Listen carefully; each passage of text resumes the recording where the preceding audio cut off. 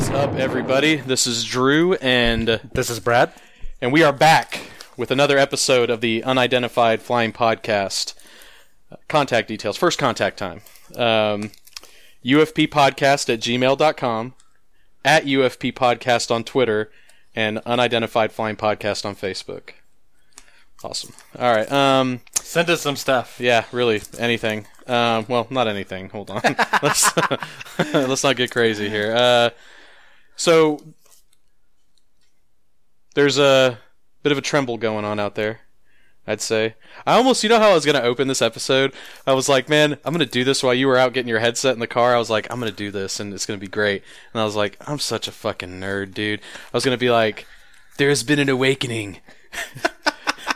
Have you felt it? And I was going to say something like, it's not Star Wars, you idiot. It's Oklahoma Shakedown. And yeah, I was like, no, that's like the worst publicity for this guy ever. So I'm going to give it anyway, but in kind of a tongue-in-cheek sort of way. Yeah. But we're talking about today, in general, Oklahoma earthquakes, again, a little bit. But we actually have done an interview with the creator of a documentary entitled Oklahoma Shakedown by Taylor Mullins.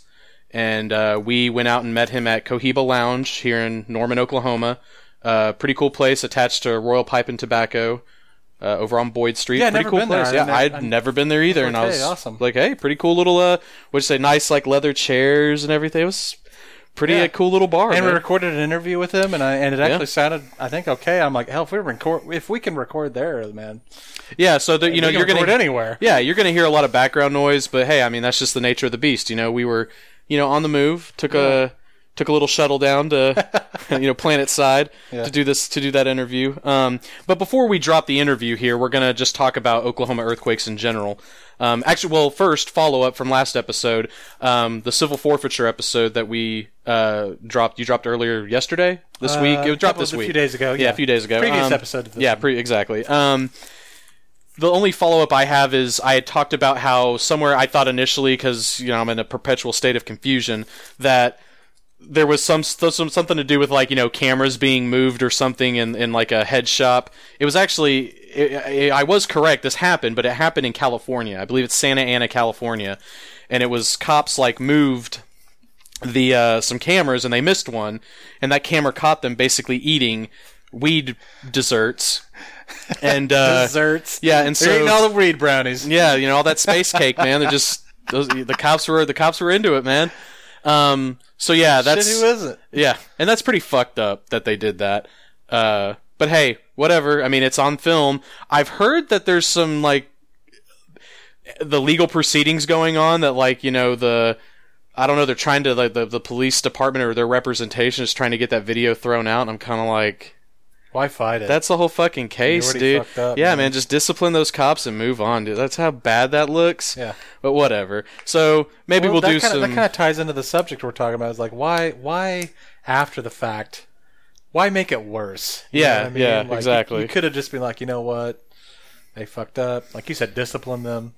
Yeah. Life goes on. Instead, we're going to sue to act like it never happened in the first place. Yeah, it's like, it's a matter of Jesus. It's a matter of doing business in good faith. Yeah.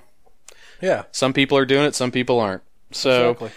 You had some follow up about the civil forfeiture stuff with some Nebraska stuff. We had a follower send us a link. I think his name was Porter, and he was talking, or what he was sending us was an article talking about, I guess, how Nebraska just actually reformed its civil forfeiture laws. Yeah. Literally a couple days ago. So, hopefully a change for the better. Shit's happened. Yeah, it was. Like I told you before we started recording, it didn't really go just all the way and just banned it completely, and did all the complete reforms that some people advocate, especially if they're against civil forfeiture. But at least they put in place to where it's like, hey, you actually have to have a conviction to be able to to seize their money. Yeah, it's like your due process, which is basically was the problem of civil forfeiture. It's the Fifth Amendment, the Constitution, your right to due process. You're not getting any of that. They're just like, hey, you got long hair and you got money, and I heard you're heading to California. Mines. Let me take that cash. Yeah, mine's easy. Yeah, like, no, dude. So, hey, and it's like, I think it was the 9th state to do such reform. Nice. Or at least not have civil forfeiture in a way that like people hate. So that's positive. Some's better than none. That's what I always say. So definitely. Well, so that's all the follow-up I guess we have. Let's go ahead and talk some about the earthquakes here. We touched a little bit on a previous episode before we were really focusing on one topic per episode. Mm-hmm.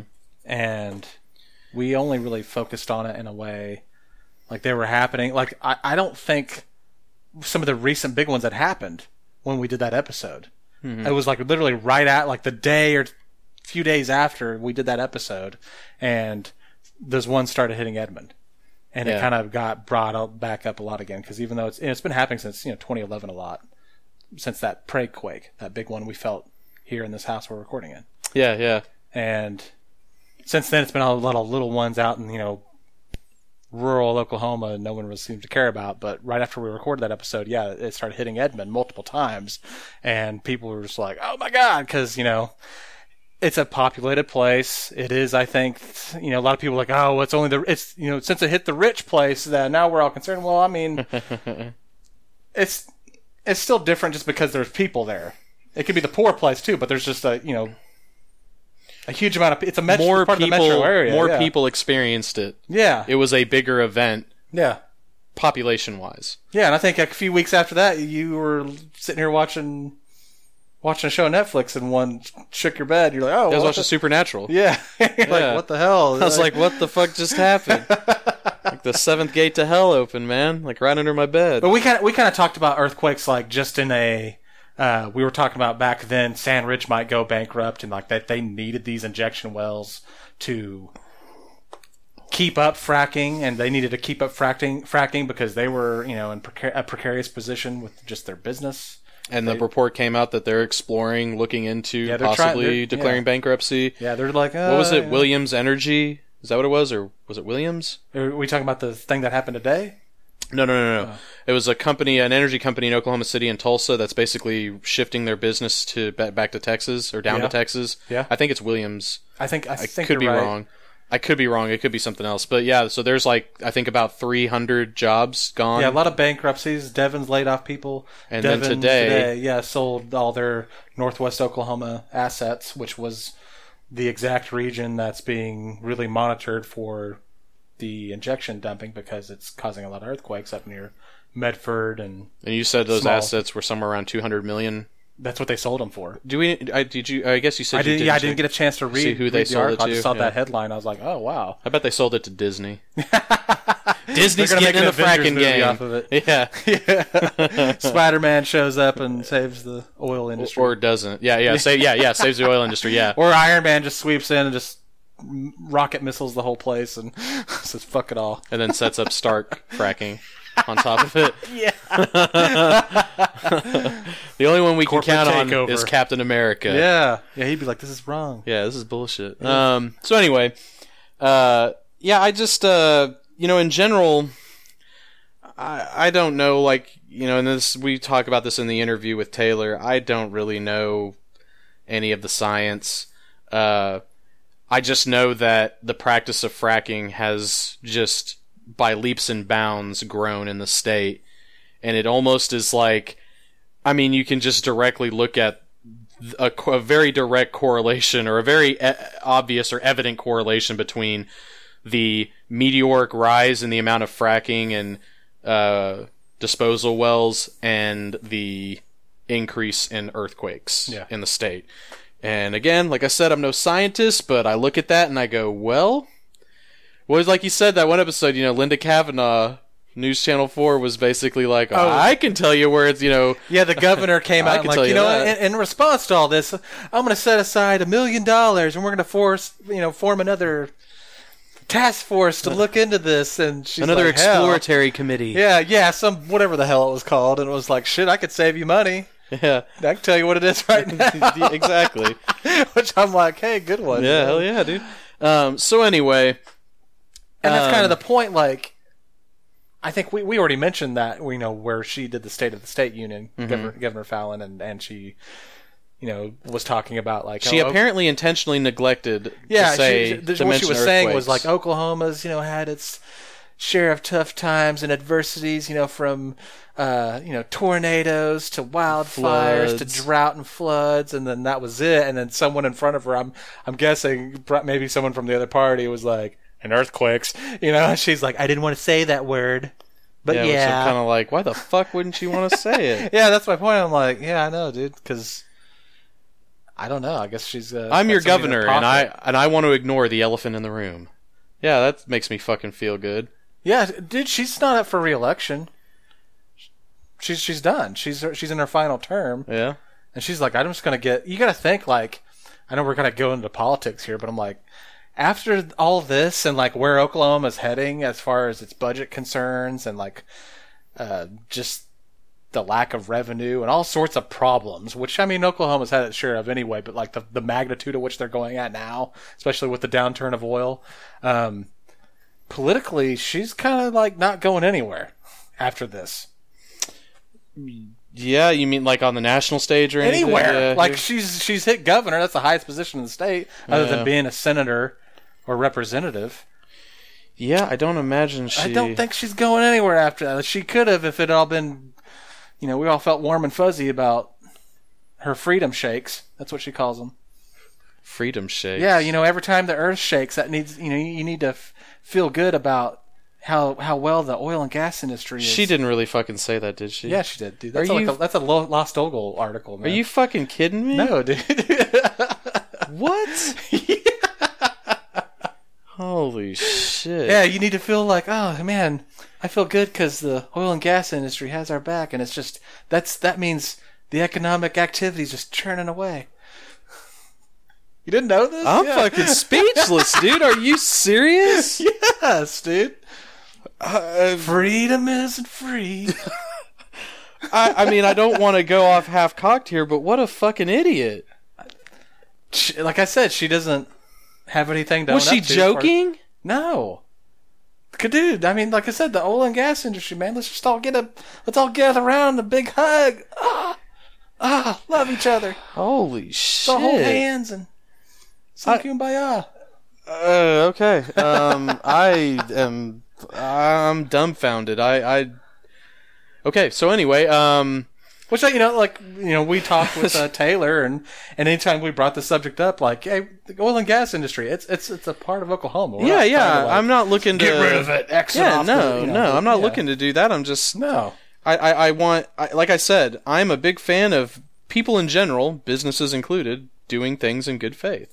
Yeah, and I think the oil and gas industry has got a real problem right now with doing business not in good faith. Yeah.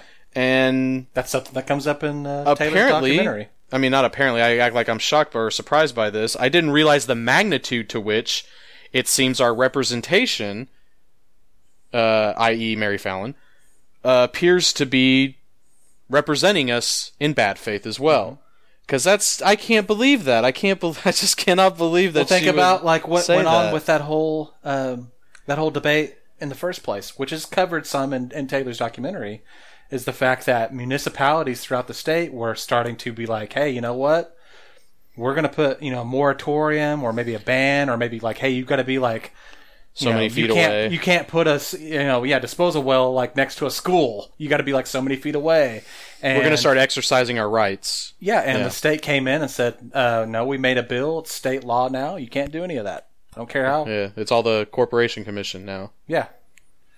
So they basically took local rights and made it a state right thing and said, hey, you know what? I don't care what you think locally. A state that professes, hell, a state and a party, and I'm not trying to dog on the Republican Party at all, but it is a party that supposedly harps on small government. Yep. And here you go, something flying directly in the face of that. Yeah. Small government is attempting to govern, and the big government, at least for us, Oklahoma, it'd be the Oklahoma State government, comes in and says, nah, we're gonna take care of this. We're gonna handle this. Yeah. It's kind of things that make you go, Yeah. I guess, to bring up a bad CNC Music Factory song. I miss the 90s, though, still. Anyway. Who doesn't? Yeah. Anyway, so, yeah, I just got, dude,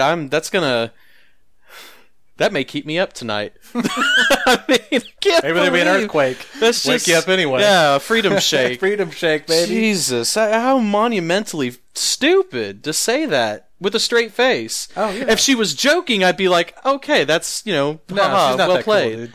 Yeah, but I have a feeling that she's not joking. I just cannot believe that, dude. You're honestly upset. That hurts my brain, man. Yeah. Freedom shakes. Dude, I'm a pretty patriotic guy, but holy shit, dude. I draw the line at fucking freedom fries and freedom shakes and Yeah.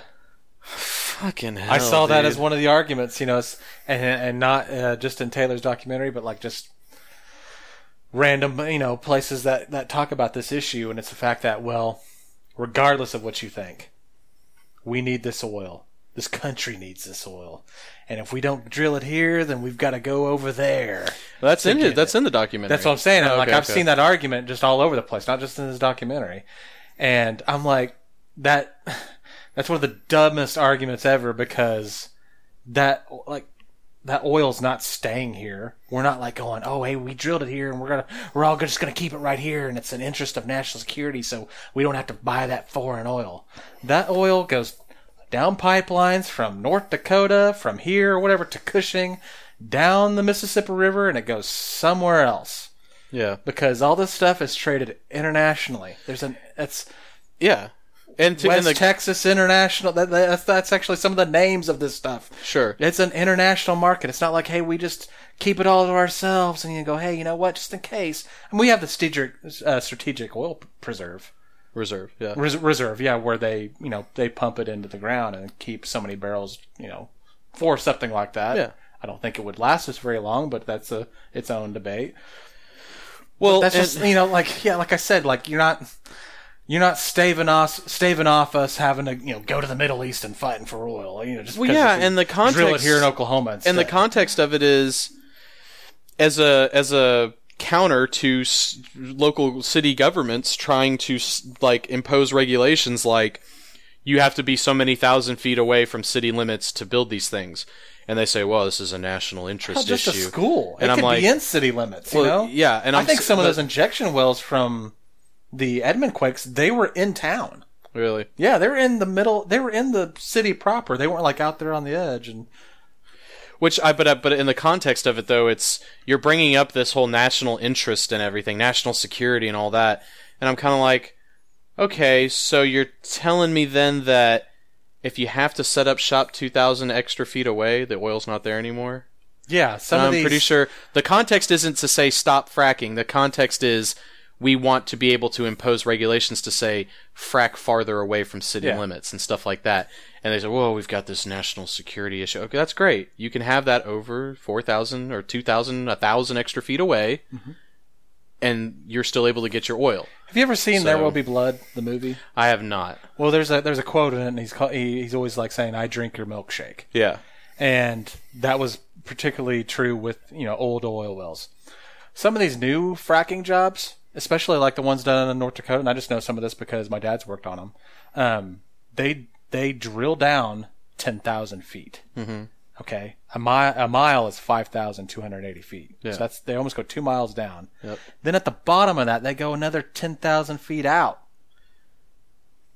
So like you're saying, like why can't we? You can just like maybe put the injection well or fracking or anything over away from the city, away from places people don't want them. Yeah. Or where you got to drive a couple miles outside of town to see them. Yeah, whoop de shit. Yeah, and I don't know. It's a silly argument. I totally agree. Not as silly as Mary Fallon calling this like an earthquake a fucking freedom shake or whatever. What does she call him? Freedom shake. Freedom shake. Freedom shake. Oh, okay. Anyway, that one's gonna bother me for a while. Jesus. All right. Well, was there anything else about this in general you wanted to talk about before we? No, I mean, just,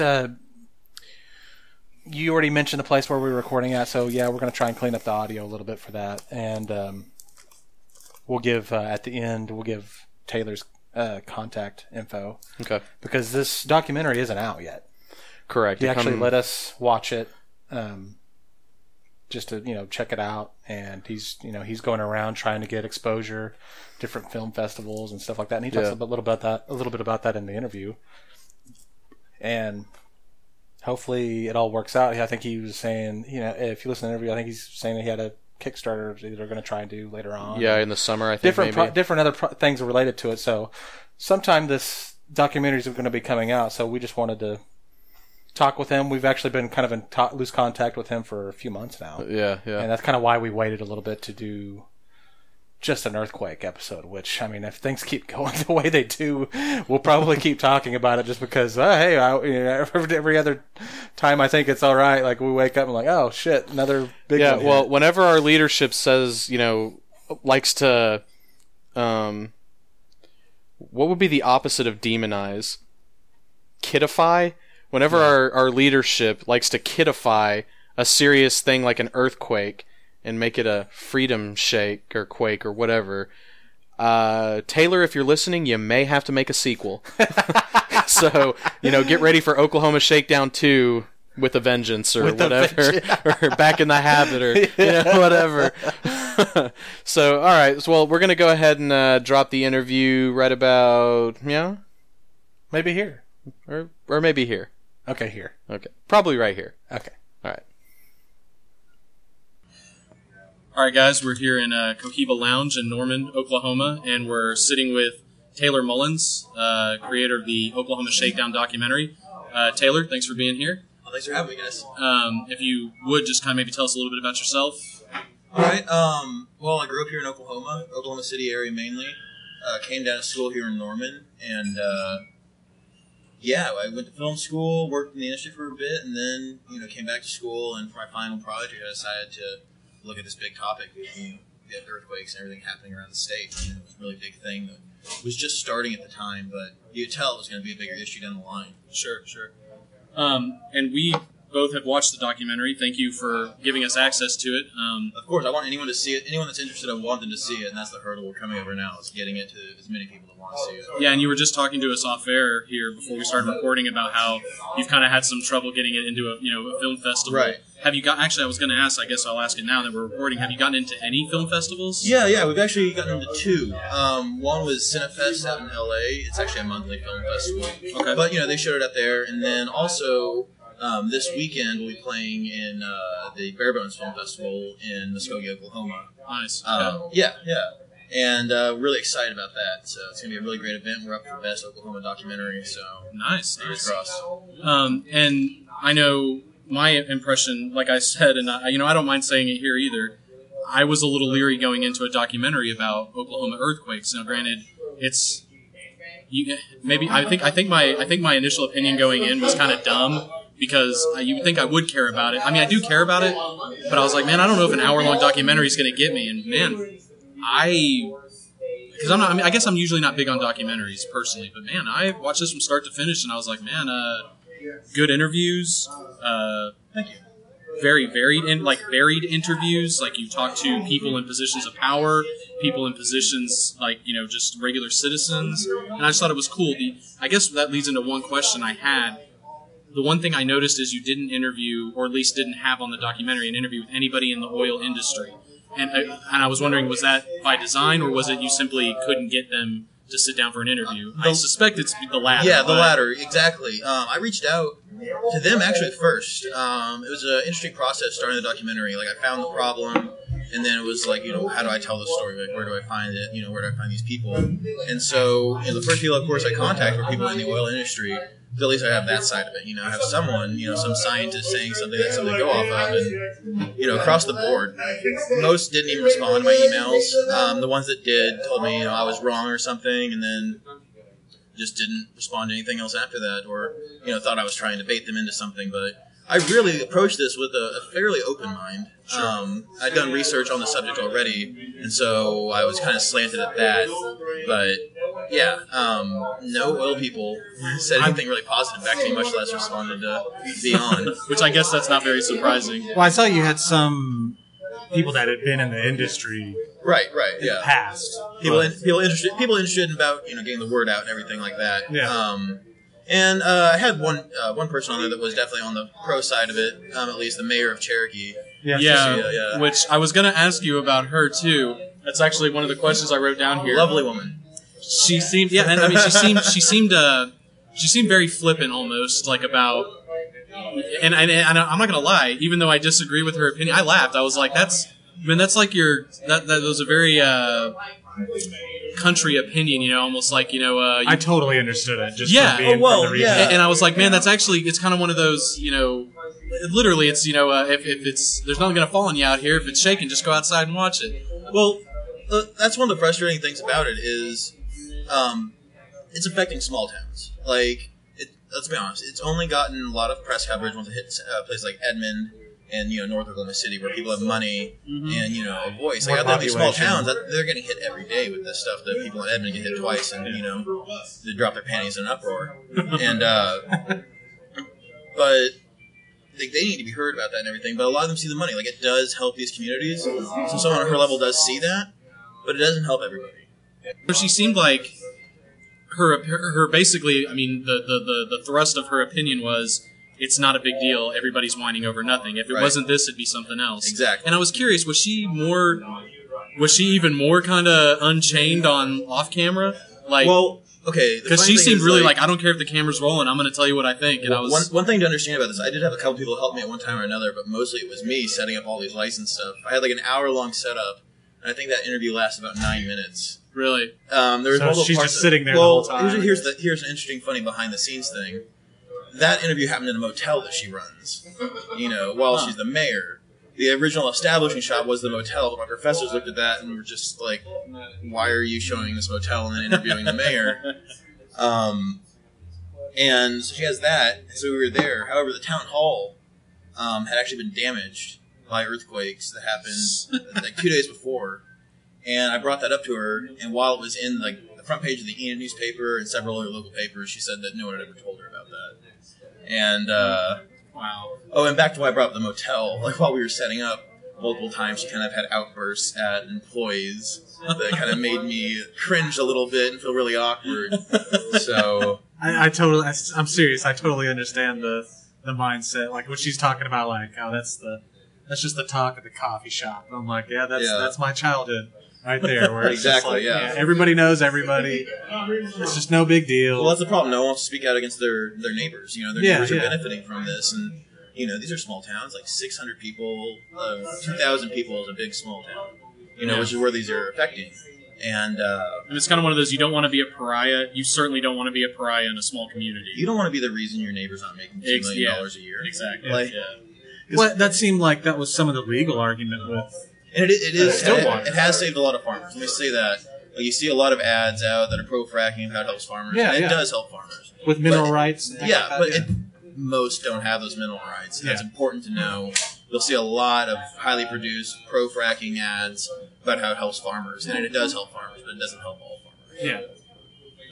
I think something that was interesting is, you talk about, I guess the impact's greater on such a smaller town when, the jobs. Mhm. Everyone's working in that industry, and like you said, you don't want to speak out against them. But I'm like, what, other than that, what are the benefits that this stuff has brought to, say, like a small community? I mean, they inject, I guess, tax money. Well, local. Cherokee, I'll give you some examples from Cherokee. Cherokee's changed a lot. They now have, kind of like fancier gas stations and fast food restaurants. And to give you an example, like, this is a small town that sounds like a joke, but they were excited when they got a Subway. Oh, that's a huge deal. Yeah, they were Yeah, excited when yeah. they got a Subway and a Sonic, Yeah. like, which was brought on because of all these oil workers now living in town. Yeah. And they have that extra income and things like that. There's a tax thing, from what I was led to believe, how the taxes work for money going back to those towns and everything like that is that it's by population. So when they're out there drilling and everything, it's the larger towns that get the tax money back to fix roads and everything. However, in Cherokee, where they have just hundreds of giant trucks driving down their roads, wrecking them every day, Yeah. they don't get that money because they only have about 2,000 people. So they're not getting money to repair their roads, but they are getting these fancy, flashy, Subways and Sonics. Yeah, But, newer establishments, Right. especially considering the backdrop. Another thing, and this is controversial, but I did have a lot of citizens talk to me about it, and I didn't include this in the film. So another kind of behind-the-scenes thing is crime's gone up in a lot of these smaller towns that bring in a lot of oil workers. Like, nothing against oil workers. I have a lot of friends that work in the oil industry. I'm from Oklahoma. Yeah. But a lot of them, they do hire, some people, you don't want to say less desirable people, Yeah.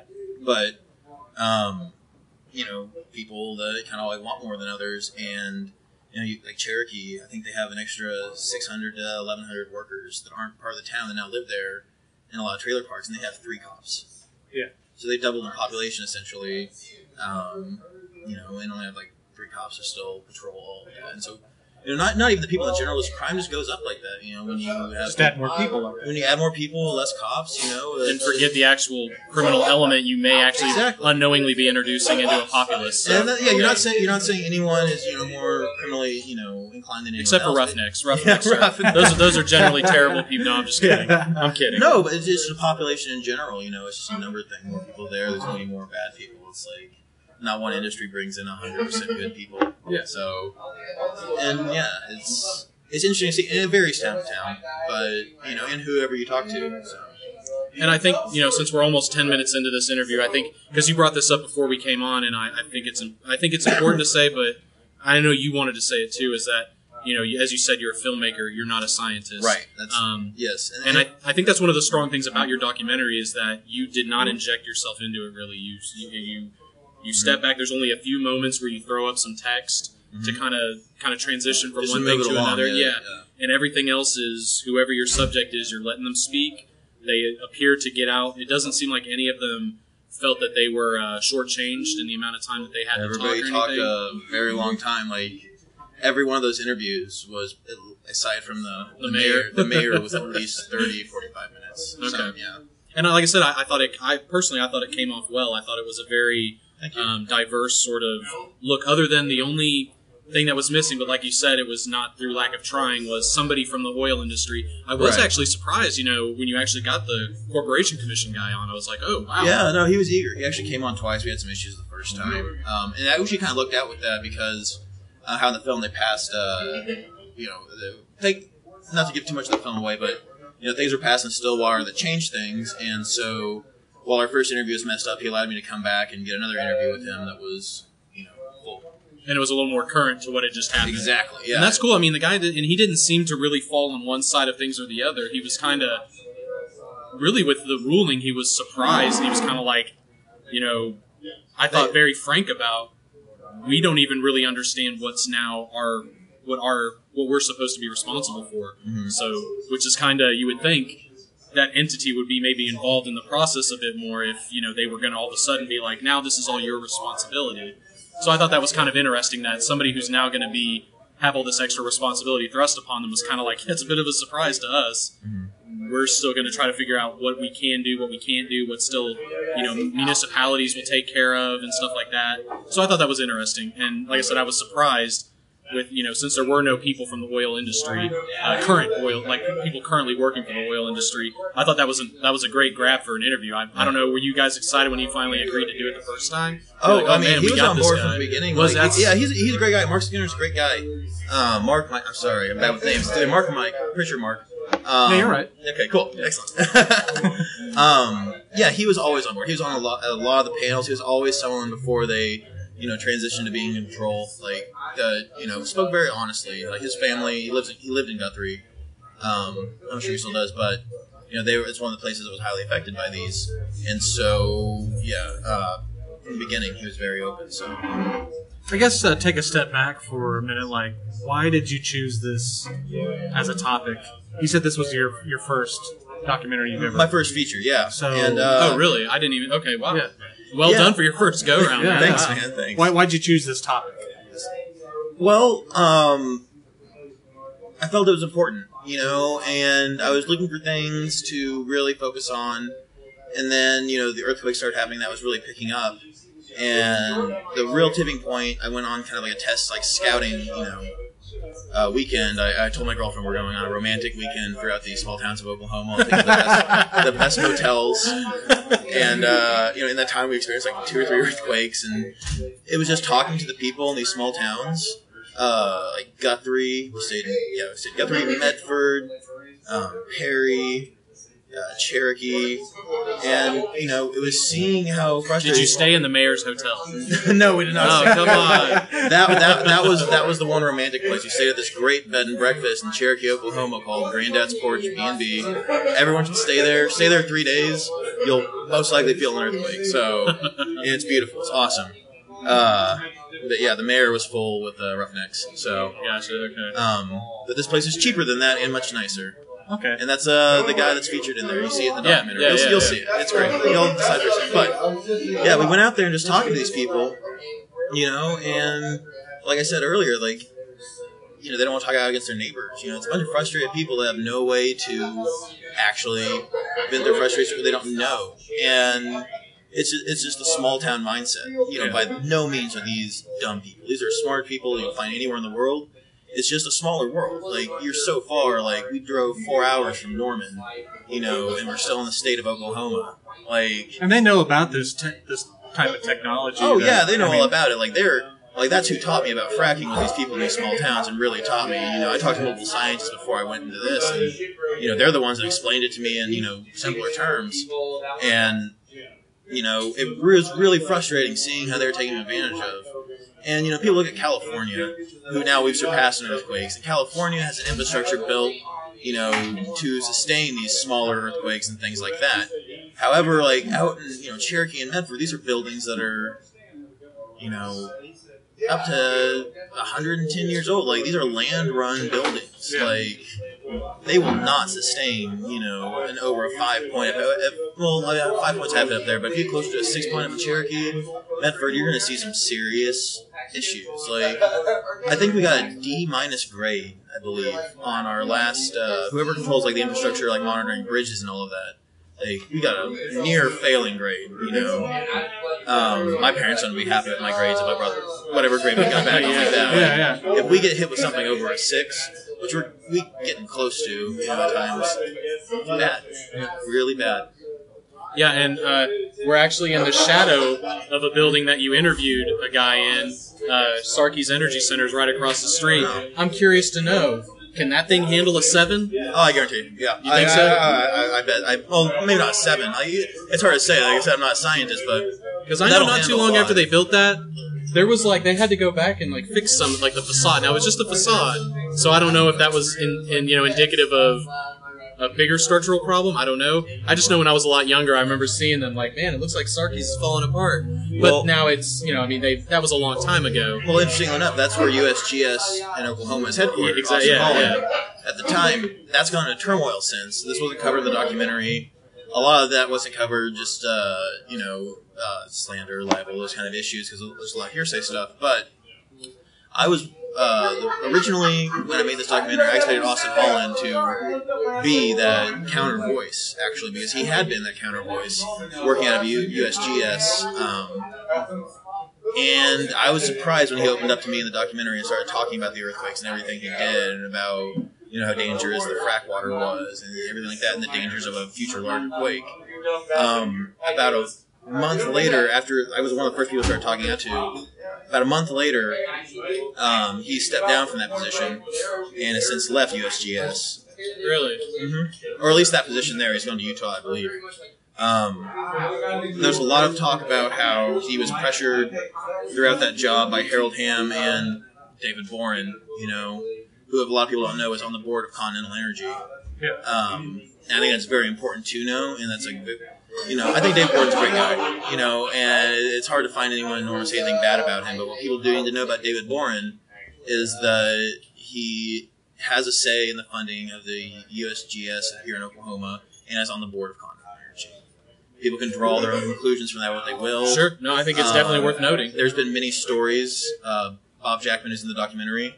Talked about that extensively, and I didn't include it, but he has published papers about the meetings with Harold Hamm, David Boren, and Austin Holland before Austin started talking out. So really, you caught him after he had come around to kind of almost right 180 on his. You wonder where his mind changed and all of that. Maybe he knew he was on the way out. Yeah. But I mean, he had been on a lot of these boards, not talking down the science, but talking around it. He didn't want to say that these are being caused by, wastewater injection, which that's another important thing to establish, which you did in the previous podcast I listened to. How you said it's. I'm sorry. It was probably him. I can't remember. If it was something that was like informed, it was probably Brad. Yeah. Of course it was. When you clarify that, it's the wastewater, that's being injected. Yeah. Not fracking, which it's a battle of words. It's sort of like when the tobacco industry started getting in trouble with cancer, how they just kind of try to talk around it for a while, or how you see a lot of in the debate about evolution and things like that, how it comes down to semantics. That kind of leads into a question I was going to have for you, where you go out and these places are small towns; they're not near Oklahoma City, or a populated area is hours away, right? And Enid is the city.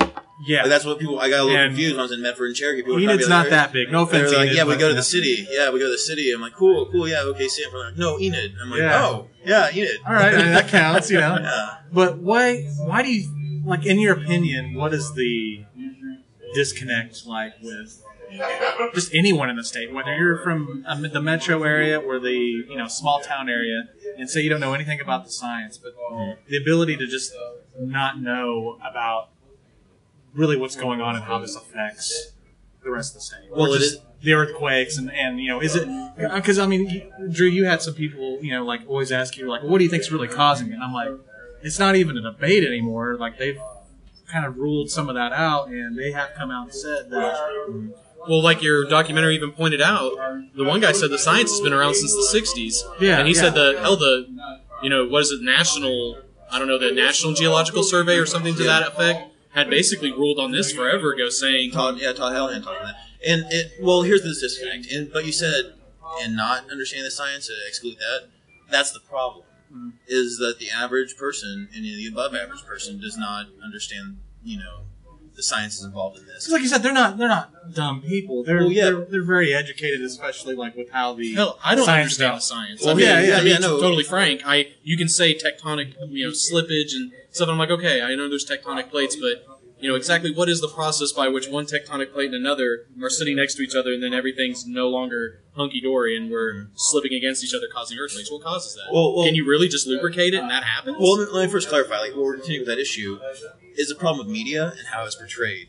So, a lot of issues, you don't get scientists on TV telling people things. You get celebrities and things like that, and that's the information you're getting. That's what's delivered to the mass public. Yeah, celebrities are a talking head, basically. Exactly, and that's the problem. Like, scientists aren't put up there. You're not getting people from science. So the big disconnect comes from people getting misinformation, and that comes from both sides. Like, the thing I tried to really be in this documentary is, even shit. Like, I know... like the conservative side of this is, fracking, it's not causing the always have the earthquakes, blah, blah. And the liberal side is, this stops now. We can't have any fracking and blah, ban it blah. whatsoever. Yeah, and that's not the answer. Yeah. There needs to be massive steps taken in their direction, but that's not the answer. And so you got to find that even ground. But the thing is, both sides are being fed information that feeds an interest. And it just kind of seems like it leads to confusion, and then like we're debating things that are always already been established. But like I said, like in what you brought up earlier, it's on the surface, it's not an exciting topic, and so people aren't searching this out, and so they're getting the information that comes to them, which is the information that's paid for by whatever interest. That's how the media works. Like anything you see on TV or hear on the radio, someone's paid money for that. Yeah, that's just important to look at. But sorry, so you're asking about the process of the earthquakes is what you're asking? Well, no, I was just saying that, we've talked about it several times, and I'm not going to lie. Not everyone's a geologist. Yeah, I'm not going to go out there and start trying to lecture anybody on, well, let me tell you about these earthquakes. I think that it makes a lot of plain sense to me that fracking has something to do with it, because not only on the face of it does it sound ill-advised the way that it's carried out, it also is a fairly new practice in Oklahoma, to the extent which your documentary mentions. It's not like we've never fracked here, it's the volume. It's the volume. And that has just gone up just insanely high from what it normally was. And actually, that's going to kind of bring me into maybe a layman question here. And you saying that you're not a scientist, let me ask you a scientific question. Okay, please. And if you don't know the answer, hey, that's great. I'll actually feel a little better about myself. Hi. Yeah. wastewater and salt water. Is there a difference? Because I heard that mentioned in the documentary, and I was like, they said saltwater disposal wells and wastewater again, disposal? it's semantics. Okay. Salt water more specifically is specifically just salt water. Wastewater is the general term. So, okay. For multiple, you could have salt water with. I know, but I'm assuming there's more than salt water in the mix. Oh yeah. Okay. We don't know what's in the mix. Like, that's Okay. proprietary between every Trade secrets and stuff like that. And that's stupid. Yeah. I can't remember if this made the final cut or not, but people should know that Austin Hall and outright admitted a lot of this fluid has cancer-causing stuff. It's proven. Yeah, I don't think that. No, that I don't think that wasn't made in the there. final cut. I don't think it worked into everything because we decided to focus on earthquakes rather than wastewater. Sure. But and you mentioned this, majority of what they put back down is water that's already been down in the earth and comes back up, and that's just filled with carcinogens and everything like that. We don't know.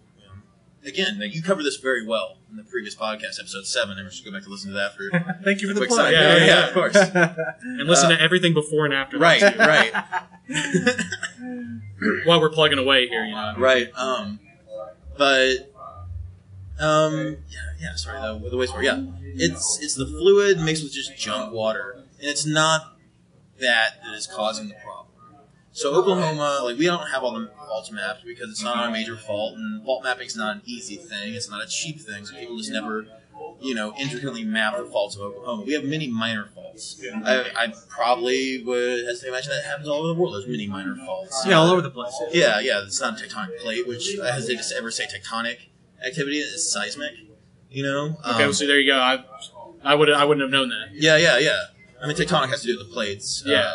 Seismic is just like the ground activity in general. It's a really dumbed down explanation, but Fair enough. Basically we have all these inactive faults, and we pump all this water down into the Arbuckle basin, and it's just filling with water, and it puts pressure on some of these faults, and you build up pressure and pressure and pressure, and eventually it just slips.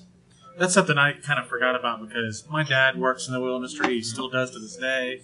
I've grown up around fracking. So like I said, just not to the volume. Right. No, we've been fracking for a long, long time. And something I did kind of forget about is the fact that they don't. This isn't just like a hole in the ground that they just they dump the water in and it just falls down there. It goes in under pressure. Right. A lot of pressure. I mean, I think you had a seismologist on that was saying amateur seismologist, but he had a monitoring station that showed where these happen.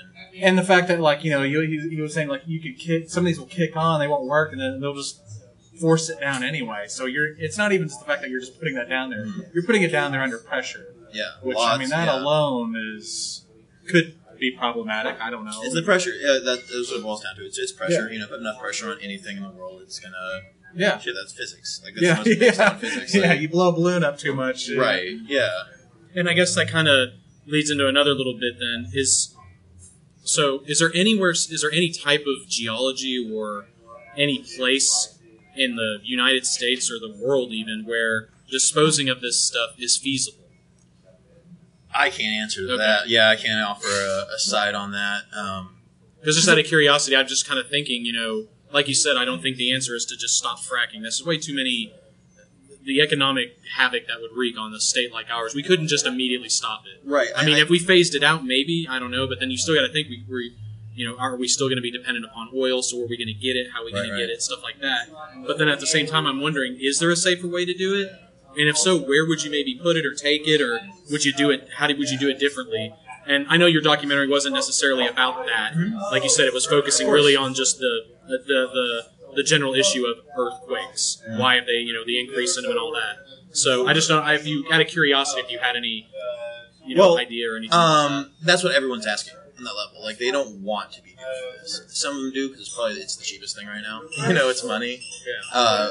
But some of the scientists I talked to, and they wouldn't really necessarily they wouldn't speak to this on camera, but it just didn't kind of work out. But there are people looking at using old frac well and drill wells that have already kind of been blown out to put that water back down. But that doesn't solve the problem at all. It's still down there, and that causes a myriad of other issues. But yeah, it's a problem they're really trying to fix and go at. What I think in the meantime, and what my personal stance is, and I always try to get out there, is the least that can be done right now is to help the people of Oklahoma that are being affected by these earthquakes. That's where it needs to start. Not necessarily a liability, because no major corporation wants the word liability. like anywhere near that. Or the state. Or the state especially. But the fact is, and what really pissed me off is, we can go through earthquake insurance, which is a whole nother scam in itself. But when I found out my parents, who live in North OKC, were paying for earthquake insurance, which really isn't that expensive. It's maybe $20 a month when it comes down to it. Probably even less for some people.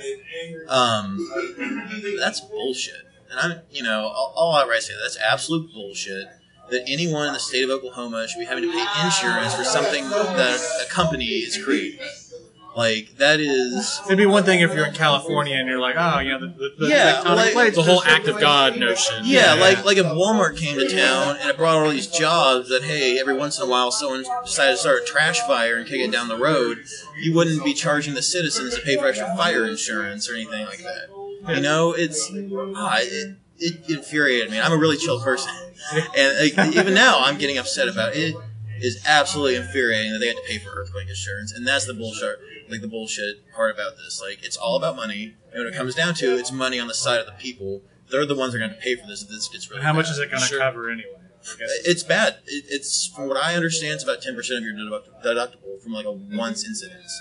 You have to prove an incident that caused 10% of the damage to your house. We aren't having earthquakes like that. Yeah. We're having small quakes that break it down over time and cause structural damage, like damage to walls, small cracks that spread. It's these little things that break up and up and up that look like general wear and tear on a house. Which that was in your documentary too. The guy kind of essentially saying that the state's being nickel and dime to death. It's not. We're not dropping. We're not dropping C notes on us here or anything. Right. You're just getting little pinpricked over a long span of time, and you're going to start seeing really bad.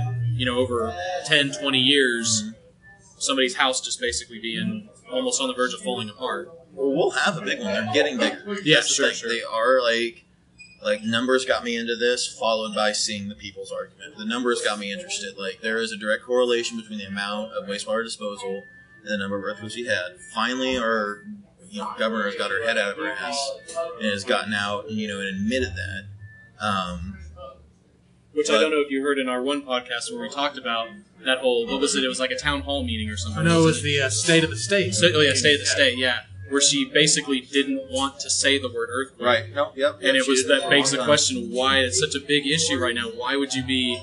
You're the governor. You should be like front and center on this. And it just boggled the mind. She and I explicitly was- said, I didn't want to say that yeah, I didn't want word. to say that. And you're like, It'd be one thing if you just admitted it and walked around it. Well, but- it's just like Austin Holland here and like Harold Ham. Like, the richest person in the state, is Harold Ham.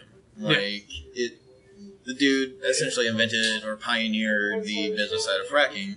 The dude's a great man. He's made billions of jobs. Not billions of jobs. We wouldn't be complaining about billions of that. dollars, maybe. Yeah, billions of dollars. thousands of jobs. In the Yeah, state. thousands of jobs. He's helped the state immensely, but it's setting up for a greater disaster, sort of like kind of the Wall Street thing and all of that. It's these short-term gains could create a long-term disaster, and it's not guaranteed. We're putting faith on it, and the numbers they're getting stronger. The frequency, from what I understand, has dropped down a little bit since they've really started monitoring it, at least in the places that really complain. I did see that OCC had some kind of plan where they did scale back some of the injection levels. But it seems like what's kind of disturbing is they're not proactive. It's just the fact that something bad happened. Okay, now we've got to step in. So Exactly. if that big one comes, or just even a bigger one that's big enough. I mean, is all you've done is push the big one back 5-10 years? Yeah. At the end of the day, we did something. So instead of the big one coming in 10 years, it'll come in 20. Well, it's You know not. what I mean? It's It's not still- even that. It's that maybe kind of big one that just hits that one town that it has an old school. Or it's in the middle of Edmond.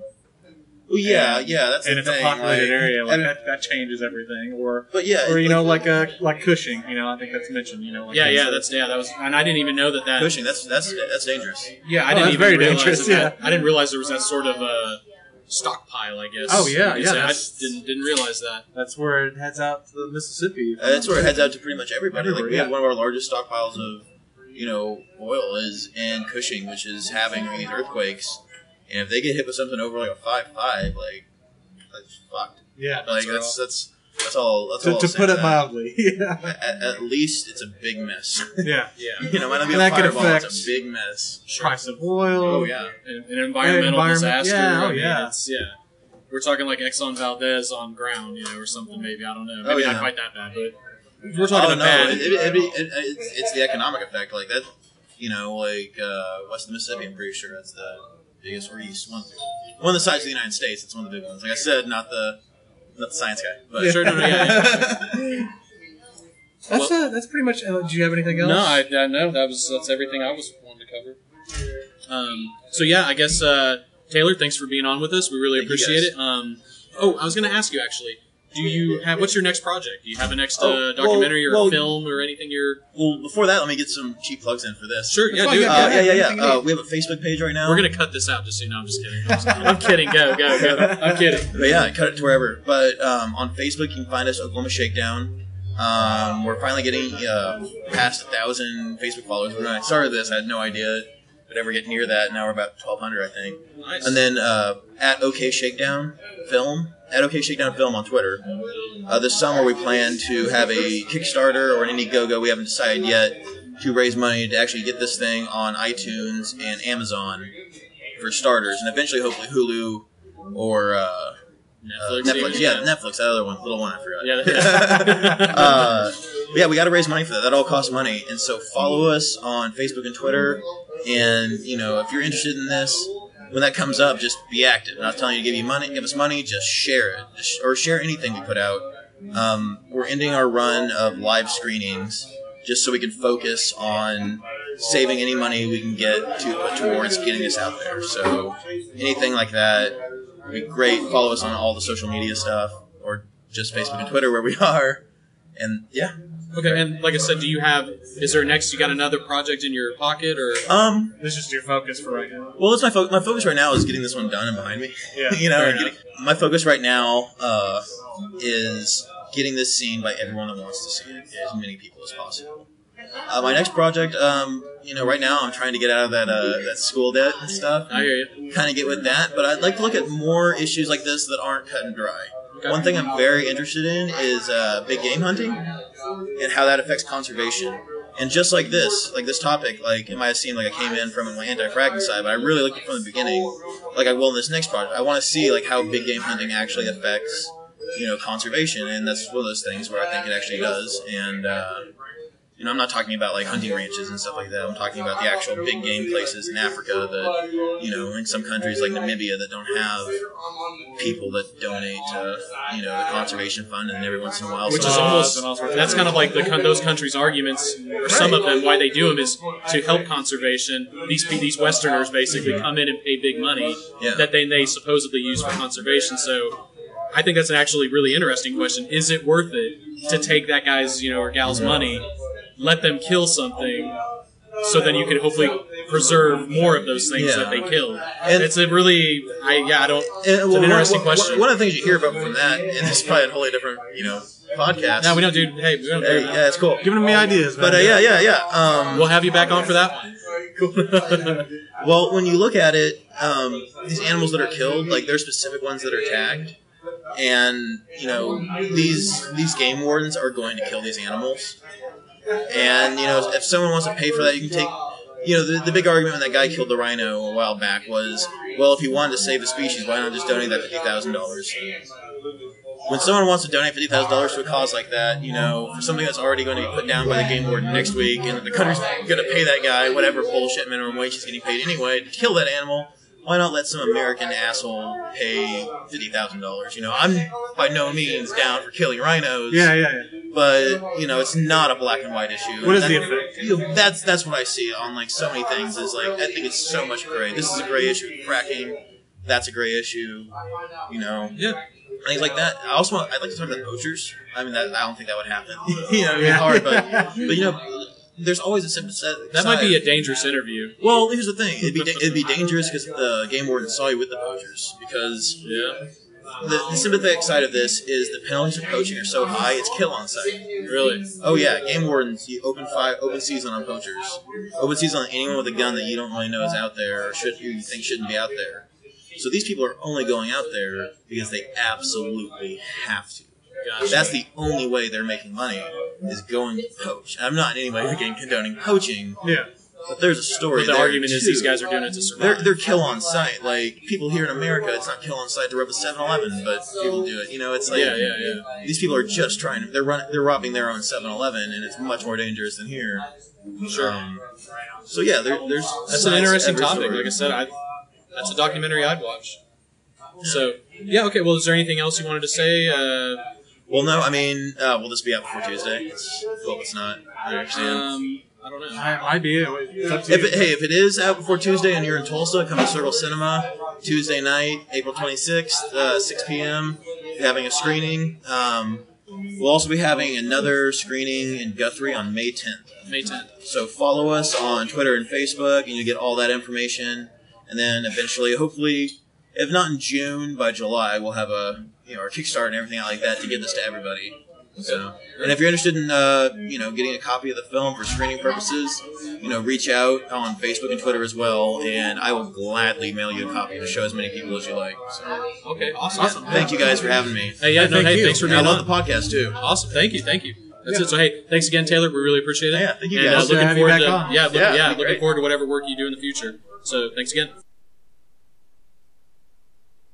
Okay, so that was Taylor Mullins, creator of Oklahoma Shakedown. I personally thought the interview went really well. I was a little worried, not about the subject of the interview, but just that we were going to be doing it in a public place and everything, and I think that actually turned out pretty good. Anything you want to say about the interview in general? No, just like I said, specifically? I think, hey, if we can record there and it sounds okay, then maybe we can do more Yeah. of things later. We're new at this. I think one of the things Taylor said to us was like, "Hey, I actually listened to some of the episodes and it sounds really great." Which we were like, really? Like, wow, really? All right. Like, I'm Sweet. still learning, dude. Yeah. So hey, if that's the impression we give off, we're established, man. Yeah, we're established. Let me go ahead and share his contact details. Once again, real quick, I know we've said it, but that interview was done at Cohiba Lounge here in Norman, which is attached directly to the Royal Pipe and Tobacco shop on Boyd Nice place. Street. And I think, it seems like we're shilling for him or something, but no, I mean, we don't have any relationship with them or anything. No, that was the first time I've ever even been there. Yeah, so just thought it was a cool Just my place. first impression. Yeah, I hey, thought it was a neat. cool place. So if you're into that kind of stuff, pipes, tobacco, cigars, and hey, like I said, they got a bar there. They serve beer. They got, hey, Yeah. if you're into any of that kind of stuff, it's a pretty cool spot to stop by. Yeah. Um, And hopefully this subject is something we'll probably be coming back to, just as far as like local laws and things Yeah. concerning it. And unfortunately, I think, it seems like this is not gonna. They ain't gonna stop fracking. no, And they ain't that's- gonna stop doing the injection wells and all that, disposal wells and all that stuff. Maybe they do just because some of these companies are going under, but I don't know. Which that's really bad for Oklahoma too. That's a whole Yeah. different topic of conversation for a podcast or whatever. Which we've talked about actually. How tied up in energy our state is. Yeah. It's it's dangerous. With being that invested in something. Well, to go back an episode or so, I think we were talking when we were with Steve. How we talk. We kind of just mentioned, and this is an obvious dynamic, but like usually when the price of oil goes down, people on the East Coast and everywhere but here is like, yay, cool, cheap gas, and we're like, oh god, places like us here, like with Louisiana, we're like, oh crap, because we're so big in the oil industry. Well, jobs and the overall economy suffers because Sure. of that. That's actually a little bit different this time around because since the financial crisis, one of the big sectors to help boost the overall economy of just the country along has been the oil and gas industry. And that's because it's spread to different places like North Dakota, Pennsylvania, Michigan. So that's actually a little bit different this time around because usually when gas becomes cheap, we see like this huge, like kind of economic effect from that gas being so cheap and people having that much more money. It's actually not being seen as much this time because so many people, not just in Oklahoma, but they're kind of having that same problem we always have when oil goes down. They're like, oh shit, we lost our job. Yeah. So it's like not just an Oklahoma thing almost anymore. It's kind of turning into a national thing. Yeah, and to kind of bring back up a term again, we're not trying to demonize the oil and gas industry at all. No, it's just you got to understand this stuff. It's complicated. Yeah, I mean, and we realize that it's extremely important.